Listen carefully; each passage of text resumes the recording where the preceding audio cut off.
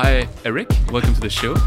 We're not just talking about the damage to hardware like pipes and pumps and treatment plants and technology, but more importantly, the environmental systems that provide our freshwater supply, increasing stress and accelerating the climate risk. So the ecology responsible for our water, the surface water, the aquifers, the lakes, the streams, throughout our beautiful Mississippi River Valley.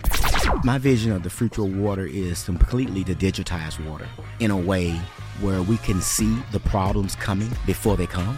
You got a lot of folks getting in the tech industry, but if you're gonna digitize and rethink water, just like folks have iPhones and Samsungs, we need people to be thinking about water and wastewater at the same scale or even greater. We need universities around the world to begin to offer scholarships to young folks to get into the water and wastewater industry.